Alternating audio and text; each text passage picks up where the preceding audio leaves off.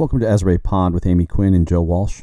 This week, we continue our focus on the impacts of the coronavirus on Asbury Park in Monmouth County, and we welcome back Asbury's own Connie Breach, Asbury Park police officer and driving force behind the Asbury Park Toy Drive.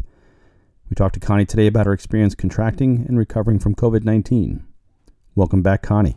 The matters addressed in this podcast represent my own personal views and opinions concerning issues affecting the citizens of Asbury Park in my capacity as the Deputy Mayor of the City of Asbury Park.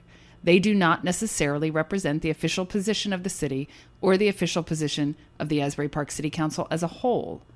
I am developing and implementing this podcast in an effort to keep citizens informed. However, this is not an official City of Asbury Park podcast and does not, and I repeat, does not represent the official position of the city or the governing body.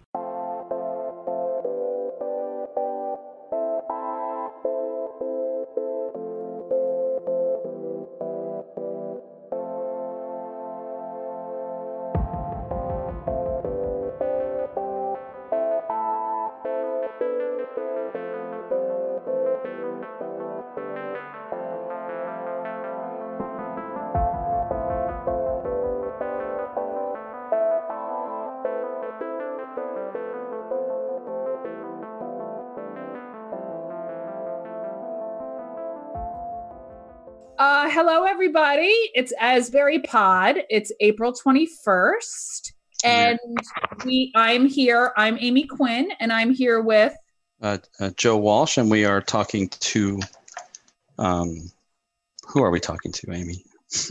Connie Breach. And Connie's going to get us up to speed on all things COVID. Yeah, we're continuing our series of rapid fire quarantine updates. We are. So our first one was, who was our first one? Well, let's go backwards. Our last one was Senator Vin Gopal, who if you own a small business, you should absolutely listen to that podcast because he goes in depth on the PPP program, which unfortunately now is out of money, and the other programs that are hopefully coming down the New Jersey legislature. One that I really hope is coming down, which hopefully will help small businesses in Asbury Park, which is businesses need desperate help for their commercial rents.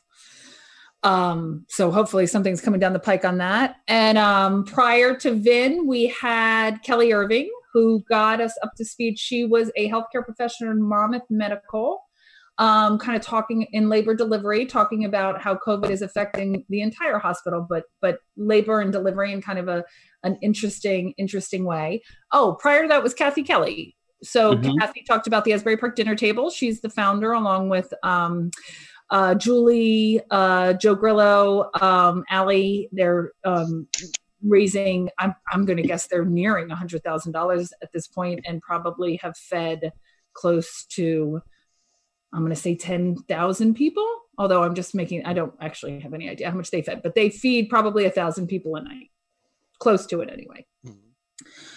And today we're here with Connie, who's going to get us up to speed on all things COVID. And how was your week, Joe?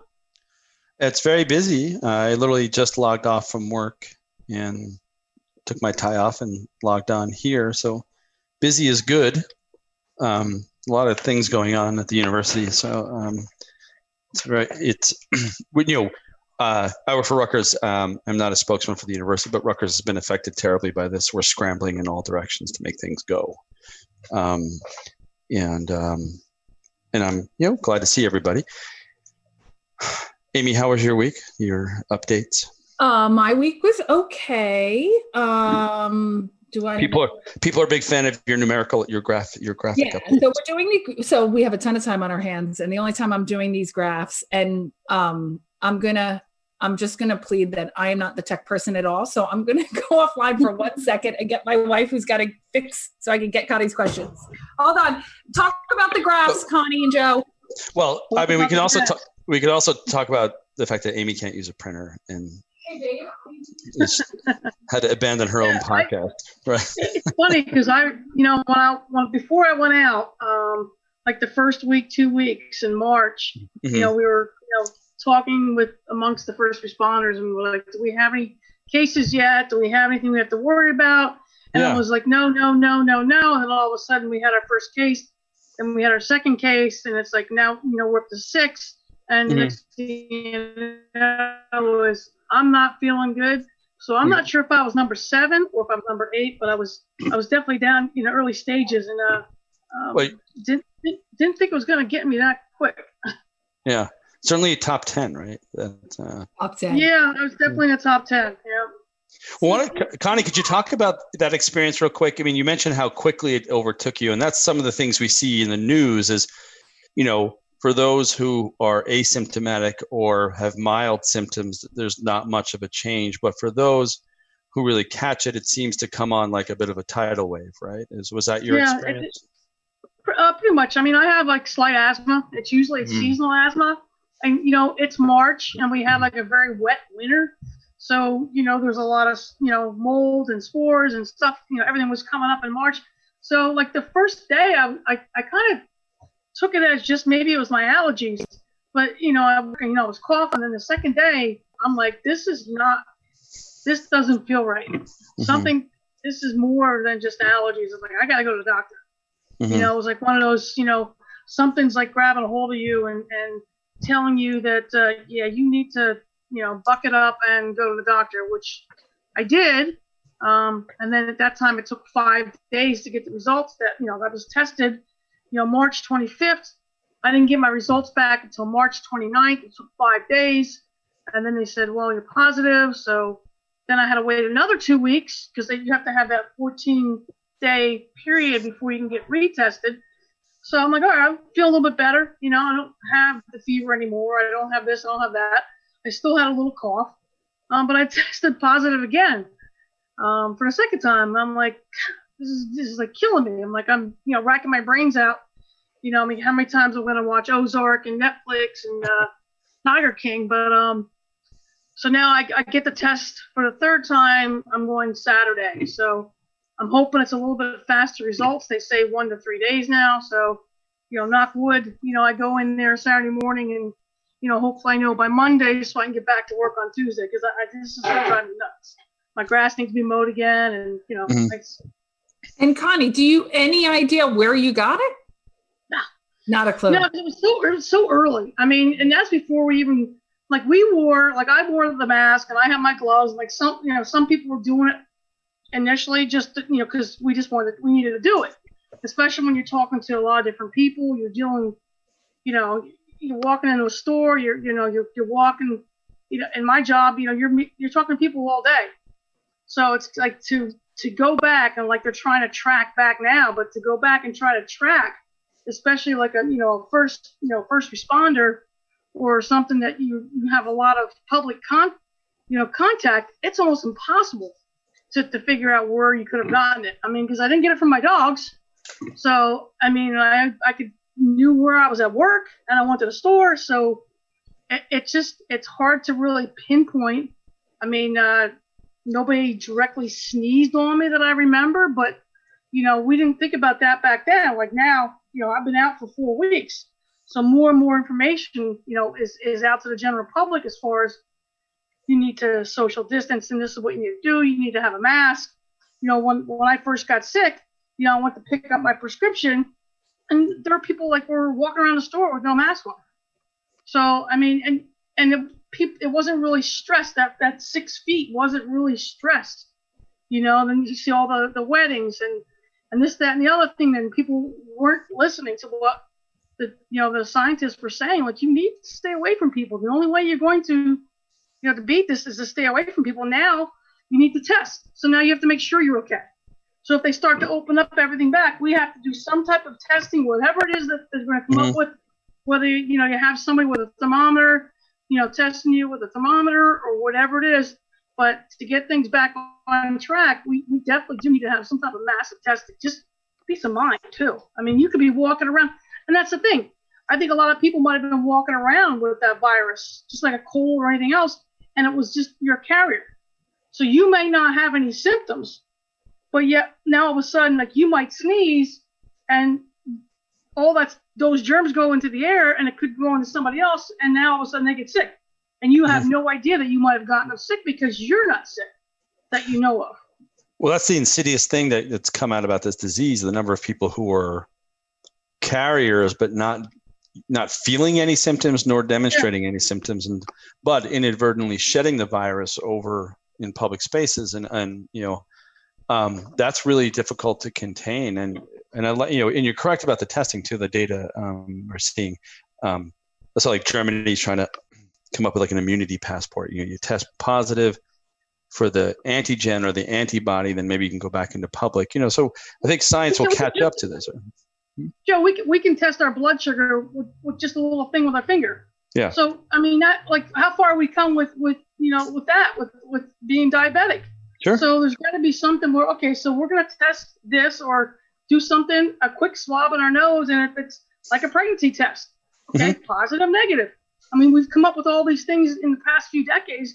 Why, use that technology and come up with something that we could self-test ourselves at home, so we know, like, okay, I'm negative, I'm good, okay? Yeah. So and in the beginning, it's my understanding there were so many negatives, false negatives, right? So all of the stories that I read on that, but not going back to the graphs, that I worry are annoying, but people are telling me they're not annoying. Me, putting the numbers up and trying to do comparison. Not annoying.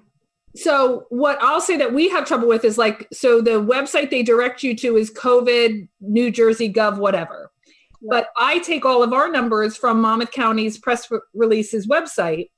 They issue a press release, they break it down by town, they break it down by county, and then we put those into a graph, and then we kind of post this thing every day. So there's a discrepancy between those numbers, and I'm not a huge one, but don't quote me on this. I'm going to say like March 23rd, I have 483 COVID. The COVID website has 487, but you get a couple of those, and that skews your numbers a little bit, right? Mm-hmm. I'm not saying that the overall theme isn't right. So just down to like local reporting, we're having problems. Well, plus too, you have people that aren't getting tested that might be positive, so you don't have that data. Like my wife isn't tested. I mean, she probably was positive at one point in time because she's with me, but she's been in quarantine with me for 4 weeks. So you might not have that particular data that, that people that cohabitate together, and especially in our community where you have a lot of people in some places that, cohabitate together. You're not going to have all that data. I know. And we wanted to, so I'm so curious about that because, how do you cohabitate when one of you has it and you're trying to keep the other one from having it? Are you sleeping in separate rooms? Are you watching TV in separate rooms? Everything's done separately. Okay. Separate parts of the house. Separate bathrooms, separate everything. Yeah. Yep. And you're doing that for 2 weeks. 4 weeks. 4 weeks because you still tested positive, right? Yeah. So 4 weeks, and knock wood. This Saturday, please. I want to go back to work. Well, the technology, to your point, Connie, the technology is going to catch up to it. So even the testing started out as 5 days and 2 days and 24 hours. Like Rutgers just came out with a 15-minute saliva test. Bring that up.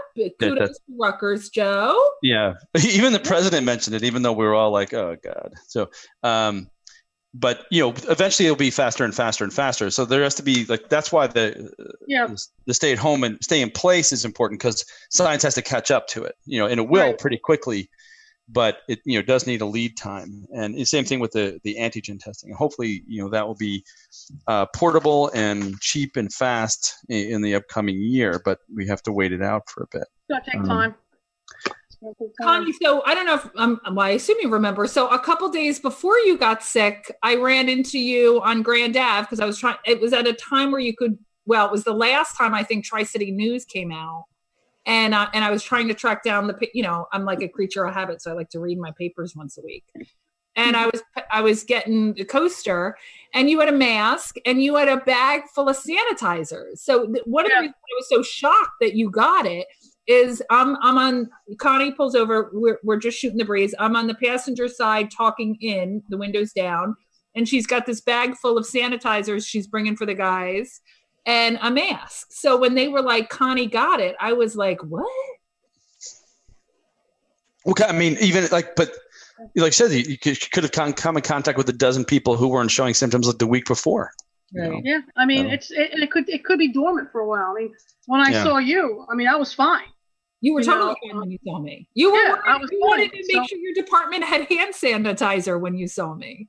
Yeah, I mean, we had, thank you to at the time we had Quick Med Pharmacy and the Asbury Park Distillery were donating hand sanitizer and gloves and stuff to the department. This is in the beginning stages. We couldn't buy anything. I actually saw something come. I bought a bunch of stuff in February because I watched the news and I just knew something was happening. So I bought a case myself of masks and a couple cases of gloves, just so I had them myself. But the hand sanitizer, when I went down to the dollar store and stuff, there wasn't anything there. So we basically, when the Asbury Park Distilling, they changed over their system, which is great. Some like Laird's did it also, and then some of the markets that in the early stages donated, to us. I mean, I don't know what's going on now because I'm out of touch, but I'm sure we're still getting some donations and everything because people are, they realize how serious this is, and they're not a dime a dozen, they're hard to find because people were hoarding things, I mean, And I'm sure you watch the news. Were you getting so I don't know about you, but I listened to The Daily, which is the New York Times podcast, and then a couple of other ones describing what this virus does to the body. And again, knowing within the last week or two that you had it, or what, I forget, with a couple of weeks, because I think I was texting you, are you okay for a couple of weeks? Yeah. Knowing how people were describing how bad it is, people were dying from it, were you freaking the fuck out? Or were you just like, I'm just going to lay here and not freak the fuck out? Want to be honest? Yeah, I was scared. I imagine. Jesus. It's like, I've been through a lot in my life, and I'm like, this doggone thing's not going to take me down. But it literally, it was hard to breathe. I mean, I didn't have like the big spiky fever, like a lot of people have the fever, but I had that cough that it was just so hard to breathe. I think, having, the asthma and I had pneumonia a few years ago, I think that came into play. But to me, that was the scariest thing. And I thank God I have a portable nebulizer at home, because if I didn't have that, I probably would have been in the hospital because I wouldn't be able to breathe. Was there a point where you thought you should go to the hospital? Yeah, there were a couple points where I was like this close to, say, Angel, I gotta go. Like but I knew that they were so inundated. I knew the hospitals were, they're short staffed. There were so many people over there. So I'm like, all right, let me try my nebulizer. Like I have my own, machine, when my asthma acts up. And fortunately, I was able to, use that for a couple of days, and I got myself down to the point where I was able to breathe more, more normally, so to speak. If you want to call that normal, but I mean, yeah, that's the scariest part. I mean, that not being able to breathe. That's, and that's why the big thing with the ventilators, and people don't realize it, because you can't breathe. The ventilators are used to help people breathe because your lungs are so tired, and I was so tired. I had no taste. I had no smell. At that my deepest point where I couldn't taste anything, I had no appetite. I couldn't smell anything, and it was just hard to breathe. So your body just is like shutting down, and it's like you have to. You gotta eat, you gotta drink, hot liquids, like tea and coffee, things like that. And yeah, it was, I would say like the second, third week that was probably like my worst, definitely my worst. And I'm just glad I'm over that hump, because that's scary as shit. And did you mentioned a minute or two ago that you've had pneumonia. This was nothing like that. Nothing. This was, when I had pneumonia, like my blood, it's the same thing, like your oxygen level. When I first went to get tested, they tested my oxygen level, and it was just above where they thought it would be, maybe you should go to the hospital. So, I mean, I was that close when I was first tested that my oxygen level was hovering over that. You might want to go to the hospital. You might want to, So I just didn't want to go to the hospital. I'm glad I didn't have to, because, some of my friends did go to the hospital. Some came back and some didn't, rest their souls. But, Amy, a few.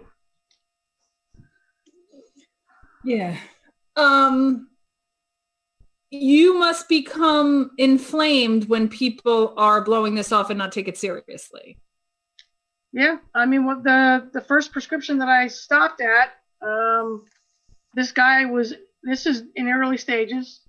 Customer was in Walgreens, and he was right up on the cashier, who herself did not have a mask on. He didn't have a mask on, and he was, I could see him talking, and I just like see him like the spit coming out of his mouth. And I said something. I said, "Sir, you should really stand back." I said, give her some room, while you're talking to her.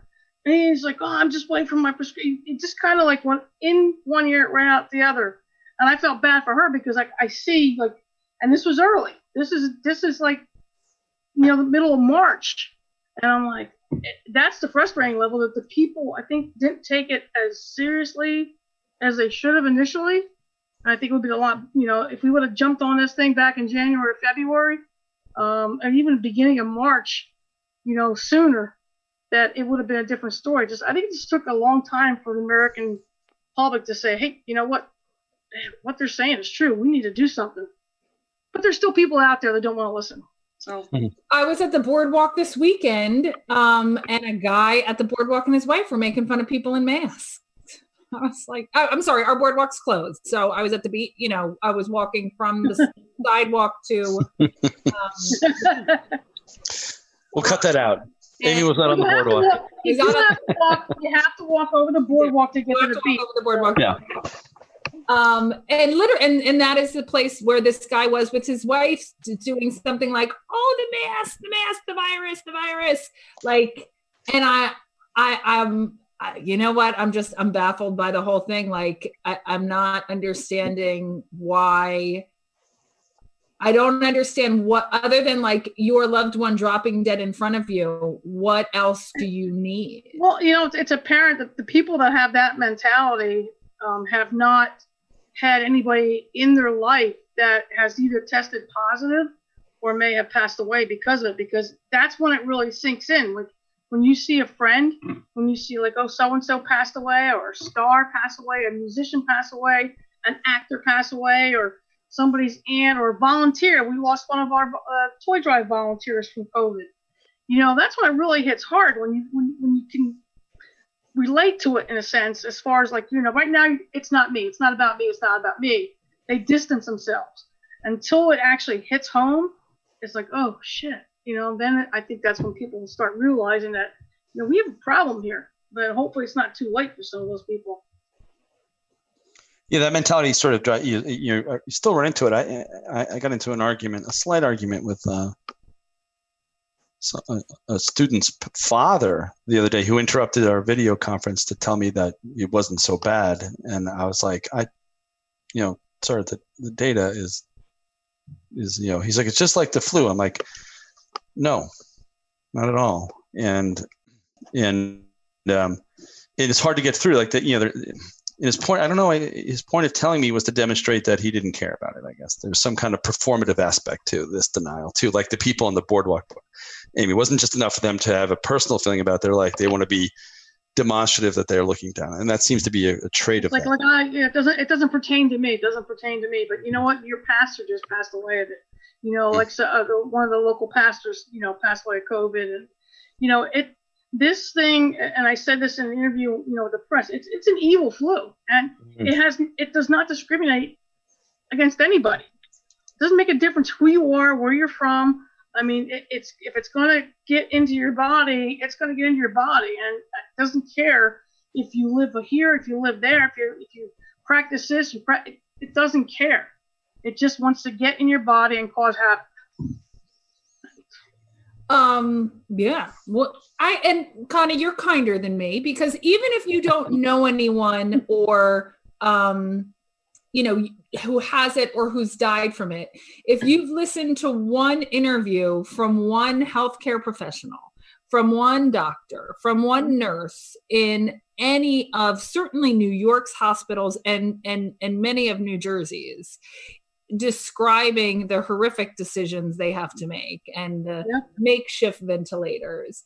Like, again, I'm not understanding why do you think all these people are lying? Do you think they just, this report is walking around a make-believe hospital dealing with a doctor who, 8 or 9 people are going to die during his shift if he's lucky? It's just, even if you're not personally touched by it, I don't understand. You don't see the bigger picture, but. You look at the eyes, and when they show, like, I don't know if you watched the Global concert the other night, and of course ours is coming up tomorrow night.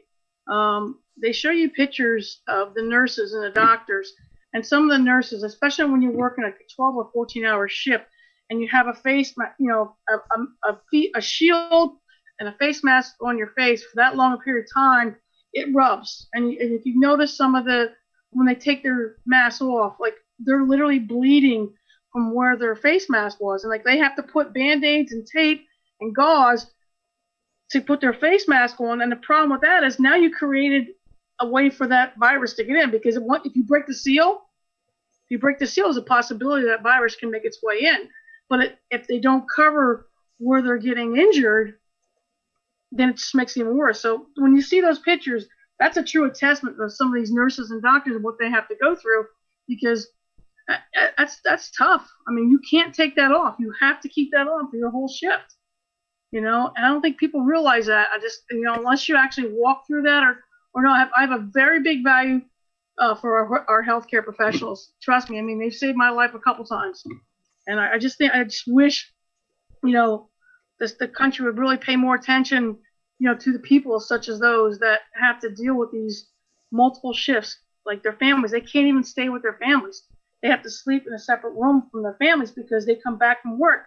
Even though you change, at work, you're still coming back and you're still breathing air. So even though you might be in a different room, if you're not separated, that air that you're sharing could still get to your family. And that's the one thing that's really important. If one person in your family has it, the other person doesn't, they want you to separate as much as you can, whether you're upstairs, downstairs, whether you put, close the door, go here. I mean, that's the most important thing, because that thing just goes shh. I mean, it's airborne, and it could stay in the air for a little while longer. So, I mean, I don't think people really realize how deadly it is. Well, you see, when you mentioned their eyes, I mean, clearly, I bet we're going to see some cases like, a kind of PTSD after this among healthcare workers. Absolutely. Right? Absolutely. A friend of ours, a friend of Rita's, is a teaching doctor at a major research hospital that shall remain nameless. And to protect his family, he started sleeping at the hospital and staying either at the dorm of one of the associated universities or a hotel. Yeah, but the hospital was charging him for the room, and I was like, there was like a disconnect. And this is not some small place. This is a major, big name place. I was like, that doesn't make sense. You have to be lying about that, right? So there's the approach to this has been odd and sometimes disjointed up and down the line. As you pointed out, it took a long time. I think that's changed now, but when he made the decision a couple weeks ago, the hospital was like, "Oh no, you can charge you for that room," which is crazy. It took a while. It's kind of like when people, when you get this as it's an injury. Is it not an injury? Or no one knew how to handle a lot of things. And I say, Amy, like our city handled things, appropriately as far as all of us that tested positive. Don't come back till you're ready. I mean, you gotta make sure. The last thing I would do was want to, rush myself to come back, and then I end up infecting somebody else that I work with. That's kind of silly. So, I mean, when we were doing the policies, so the way this played from the mayor and council's perspective was March 14th was Saturday. And I think you got it later that week, or I ran into the Thursday of that week, Connie, and then you got it slightly later than that. But March 14th, I'm sitting at home, and I'm going to not name the businesses who were texting me pictures of their establishments where absolutely no one was social distancing. They were packed. People were waiting to get in, to get a table or to get a drink or to get whatever. And I think we were like, holy fucking shit. Nobody's even if you threw us a bone and we're like, it's not, we're going to have 50% less people out that night. It was 100% of the people who were out. There was no decrease, and there certainly were no safety precautions, which is why I think 7 or 8 in the morning, we're all at City Hall frantically with Garrett, working on this declaration. And then we do this declaration Sunday, and people are beating us up, and then people are thanking us. And I don't want to say the establishments, but it would shock you, the establishments that thanked us, that were like, well, thank you, because as a owner of this bar or this restaurant or this lounge or this club, I can't be screaming at patrons all day, right? That's not good for business. Yeah. So if at least you guys took a step that, puts people on guard kind of to stop doing. So that was March 15th. March 16th, thank God, the governor stepped up and implemented shutting everything down, which up to that point I was, inflamed with him. But I really feel after that, after March 16th, I will give the guy credit. He really pulled this shit together. Yeah. I worked that weekend, Amy, just like the weekend that I spoke to you. I normally don't work weekends right now, but I was working for somebody that Saturday night, and there were several incidences in town, not naming any establishments whatsoever, but I'm like, guys, we're in the middle of a pandemic, and like they just wanted to get drunk, they wanted to have fun, they had no sense of what was going on as far as, and that was, not the establishments, but just the mentality of the people that were going out that weekend. And literally that next week, boom, everything was shut down. I'm like, thank God, because if it kept going, I could set Saturday and Sunday, Friday and Saturday nights, in our town, it would have been crazy. Yeah. I hate to say it, but I mean. Yeah, and I'm going to give another example. And listen, when I'm speaking on this podcast, I'm just speaking for me. I'm not speaking for the mayor and council or the city government. Yeah, same here. Blah, blah, blah, blah, blah. As our disclaimer clearly states at the beginning disclaimer takes place. My disclaimer too. So right, we should need 2 for this episode. Yes, all the disclaimers. So the other interesting thing, so Saturday night, we were like, holy shit. But days prior to that, we were meeting constantly, figuring out with the OEM team, the council and the mayor were trying to figure out, what should we do? Should we do something about it? And so Garrett was the first guy on our COVID. Jesus Christ. Shit. Yes. So Garrett was our first for our COVID series. So Garrett, for those of you who don't know, and you should listen to his podcast, is the director of the Office of Emergency Management. So that whole week prior to the Saturday the 14th, we're meeting or emailing or having having phone calls about what to do about the pandemic. And he, to his credit, myself, I think John, I know Eileen, I'm sure Yvonne, were kind of randomly driving around at night. So Garrett drove around Friday night. I didn't drive around Friday night, and texted all of us saying, the bars are pretty dead. There was like 6 people in Bond, not a lot of people wherever. So we woke up Saturday morning with this people are taking this seriously. Nobody was out Friday night. Now it was cold and I think it rained, and there maybe were a lot of reasons why people weren't out Friday night in Asbury Park, or they certainly weren't out in droves on Friday night. So we woke up Saturday with this sense of people get it. And then Saturday night, ruined that entire sense, and we're like, we gotta shut all this fucking shit down. Amy, if you think about it, the numbers we've been posting, how many from Monmouth County? 4,500 for the county. 45 or 47. Right, and that's with a month-long social distancing campaign, right? I mean, that could easily, as you pointed out, Connie, be if people were out, doubled 8, 12. 16, and it's not that all 16,000 or 8,000 or 4,500 are going to be seriously ill, but if 20% of those numbers end up in the hospital, that overwhelms the system in a terrible way, right? I know. And John Moore just yelled that he got the number. So you talk for 2 seconds. I just got to tell Heather. So we get these numbers in this press release, and it's not, I don't want to say it's not postable. It's just not easily readable. So Heather takes all these numbers, inserts them into charts, and then I post. So this whole thing takes an hour, which is 1, I worry it's annoying. 2, it's a little time consuming. And 3, I worry I'm who the bell tolls for a person, right? Because I'm like posting these, I totally said the name of that book wrong or poem wrong, but you know what I mean? Like every day I'm like posting numbers of like positive cases.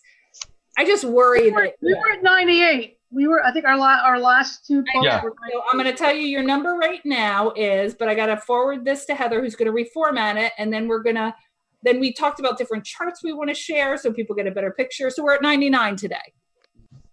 Hi, so Joe, quick editorial comment here. We had to cut about 20 seconds of the conversation here because of some network lag and some sound quality issues. So there's a bit of a jump in the conversation here. And there's a perfect example. If we want to, people who are making poor comparisons to the flu, I don't know anyone who ever died from the flu. I already know of 4 people in close enough circle who have passed away from this, in the span of a month. It's what it does to your body. It's the complications that it does to your body. So it may not be like COVID per se, but you might develop pneumonia because of COVID, or respiratory failure. It's like, so it's something it's something that it does to your body that it's Well, there's been some interesting study, like some interesting science about it. Like, they're pointing out that it affects the blood oxygen. The ability of the blood to absorb oxygen rather than the lungs itself, which means it affects organs. So it's not just your lungs that you may end up, having hypoxia that affects your heart, or hypoxia that affects some other organ. Your lungs aren't pumping. You're not getting the oxygen. You're not getting what you need to your major organs to survive. Yeah, I saw there's a guy released the other day who had his leg amputated as a side effect. So it's a whole systemic illness. Yeah. The actor from New York, the Broadway actor. Yeah, I didn't know who he was. I just saw the article, but yeah, he was an actor. Maybe you know more about it, Connie, than I do. Yeah, he was on Broadway, but he was also on the show Blue Bloods. Okay. So he's a young guy, develops complications and end up having to have his leg amputated because of it. And I think for me, what's really interesting is, so initially when this was happening, it was like, okay, it's affecting a lot of older people, which is concerning for me because, I take care of my 76-year-old mom. So, so that was like that, although she never took this shit seriously for like certainly a couple weeks, but we'll just put a pin in that. So it was concerning for me for that reason. And then, but you could, and I'm not trying to be a jerk when I say this, you could kind of separate yourself. Like, right. I'm 43. So, unlikely in the early reports to affect me. And then it was older and then underlying conditions, right? Diabetes or heart disease or emphysema. And so you could again, and I hope I'm not coming off like a jerk saying this, you could again kind of separate it and be like, okay, I'm still unlikely. I don't have those underlying conditions. I'm not older, but I do have to be mindful that I don't bring it home and then get the people in my life who have that stuff sick. And then people with no underlying conditions, younger than me, are dying, which is horrifying as well, right? So then you stop this whole like separation of, and I'm not articulating this well, but there's a lot of classification of like the deaths as like, well, they had diabetes or they had heart disease, or as if in some way it's their own damn fault, or it's. Well, I just want to be really clear. I'm not saying that. I'm saying that I selfishly is just trying to separate how I'm not going to have this horrific death.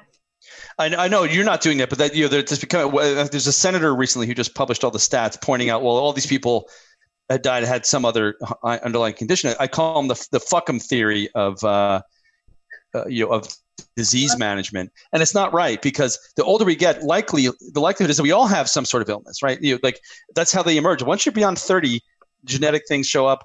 We gain weight. It's an absurd way to proceed because.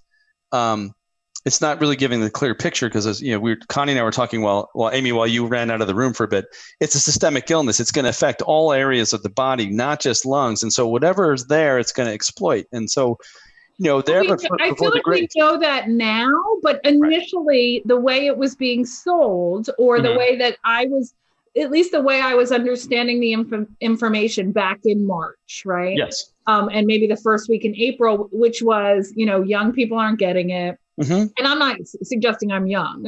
You're not. I'm not. I'm Yeah. the fact No that one's I'm listening to not that suggestion either. Nobody thought I might be suggesting that. Yeah.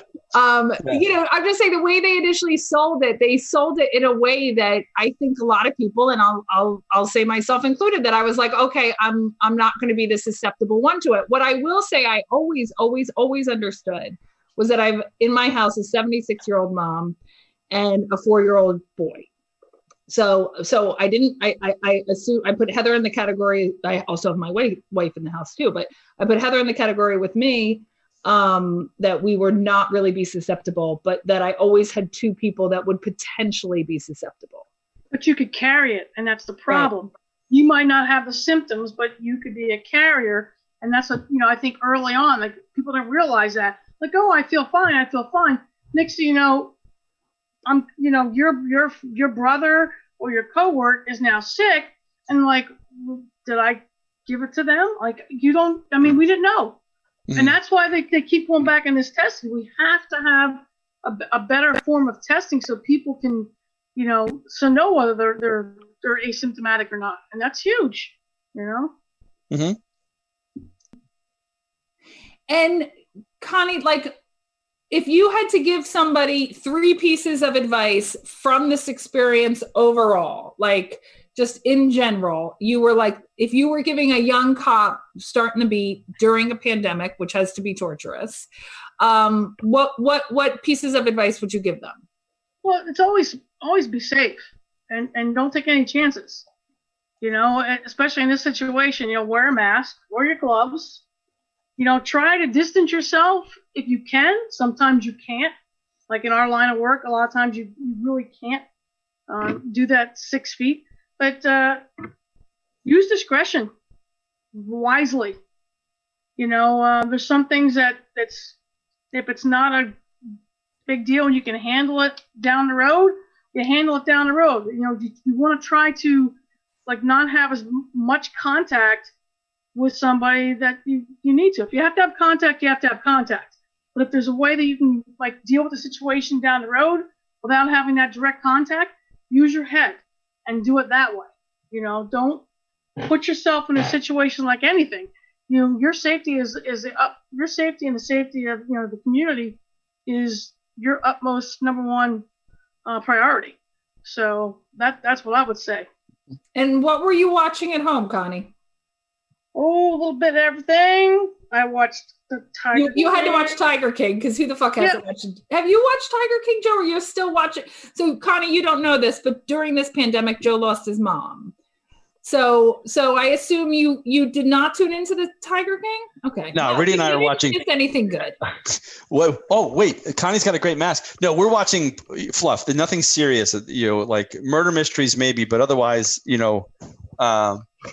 Amy, you're not wearing your mask. I see you have your wine now. I have my wine because we suspended me not being able to drink during podcasts. Do you want me to? I'll go. So I don't wear a mask. I wear a. This was just for the Tiger King, but I just for shits and giggles. You mentioned Ozark. Gosh, Ozark. I watched. I watched. I me to watch Ozark, but I watched Ozark. I watched Schitt's Creek. So I watched all 6 episodes. You can only get the first 5 episodes on Netflix, so you have to go to Pop, which is free if you have BIOS Verizon, it's free. So I watched like the last season of Schitt's Creek. Can we do a picture with our masks? I guess. Yeah. Okay. Connie, those fangs are ferocious. So for me, I can wear this. I can wear what I'm wearing right now, but like the full mask, you know what? I spend so much time adjusting it and touching it that I'm sure I'm infecting myself. That's okay. Rule number 2: stop touching your face. Stop touching the mask. You put it on and be done with it. If you have to, take it off, take it off. I actually ordered some stuff, some masks online that are reusable, washable. So I'm gonna, because the paper ones, they just go so quickly. Yeah. So, I'm going to get something that I can actually refill the filters and refill the mask. Yeah, I can definitely wear like the neck gaiter. It's the mask that I struggle a little bit with. You're like Bazooka Joe. That's better than nothing. Mm-hmm.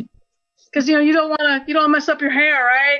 Well, honestly, it's not my hair. It's not comfortable. I mean, can we be honest? Masks aren't comfortable. No, they're not. So the neck gaiter, I'm not suggesting the neck gaiter is comfortable, but I do wear turtleneck. So it's not like out of the realm of things that I wear.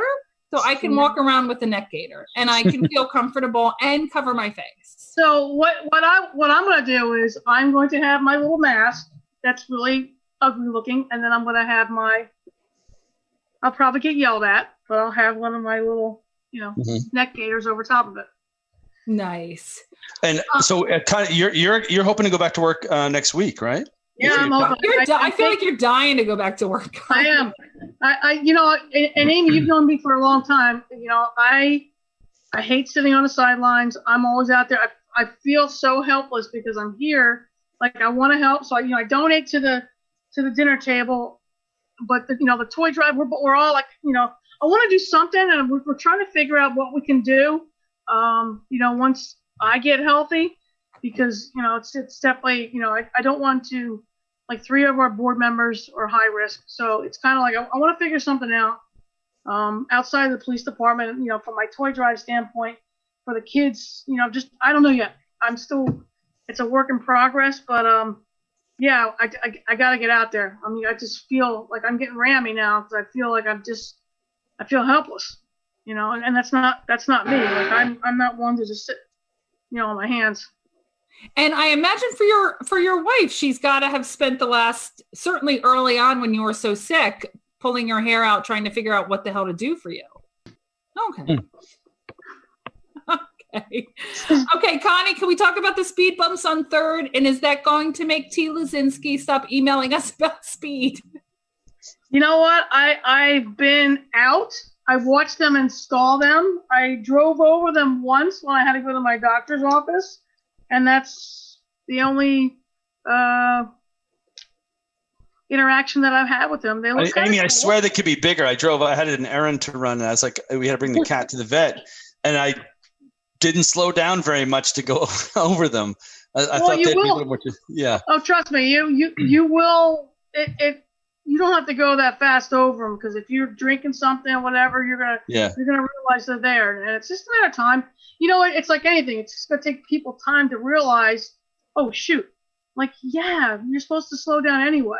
So it's gonna be interesting to see the once this pandemic is kind of done, we get back to some of the other some of the other things that we do. And I think that'd be a nice little test study to see how what the speed is and what how it's decreased and things like that, once we get back to where we should be. So the 3 of us live like within a block of each other, and I want to know if you've heard the same thing. Have you noticed that hearing at night or like on weekends on nice days, I noticed I'm hearing motorcycles all over the place going super fast, taking advantage of the straight lines with no traffic. Yeah, I've heard the motorcycles on nice nights, but that's summertime. I hear, I don't know if it's just because there's hardly anybody out, but especially in the summertime, in past years, they're out, and in the summertime, but I just noticed like this during our quarantine, I'm like, I keep hearing them, and I'm like, that's a weird time to take your joyride, right? Yeah. The other, just again from this is again only my opinion. The interesting thing for us is Sunday we had a 60-degree windy day. It really wasn't nice, and we still got a crowd. And we've shut our boardwalk down, and we still got a crowd. And I got a little nervous about the number of people on the sidewalks because the boardwalk's closed. The beach was fine, at least while I was at it. I was there a couple hours. I vacillate back and forth between the emptiness of Asbury, and then I get super irritated when people come because you're not supposed to come. It's like this constant oh my God, it's so empty. That makes me so sad God damn you motherfuckers, you're not supposed to be here.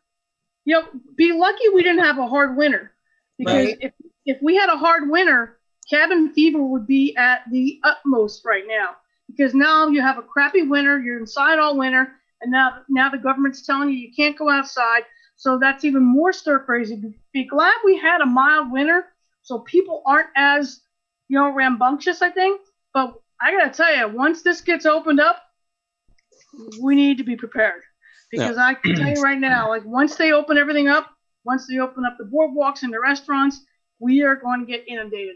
Every town that it's going to be crazy, because everyone's going to be like, yay, we're free. And that's what's going to happen. And Connie, we got to wrap up. My son's going to be home in about 10 minutes. What is next for the Asbury Park Toy Drive? Well, next weekend was supposed to be Pugapalooza, which I canceled. We were supposed to do our Mother's Day, Father's Day essay contest. The next 2 months we canceled that. So I'm kind of hoping, knock wood, that we still have our Christmas in July. So we usually do really well, with Southside Johnny and the Stone Pony with our, our 4th of July weekend fundraiser. So I'm kind of hoping, we still have that, because that's a big fundraiser for us. So I'm praying this thing gets settled and something happens, in the next couple of months, and we get open back up again, because July's that's when I start fundraising. Right. July and August, So knock wood, say a little prayer, and hopefully we get this social thing down. Hopefully. So the only last thing I'm going to say is I read an article from the Washington Post that was talking about shore towns. Maryland was in it. And they talked about having a task force. Cape May has this task force.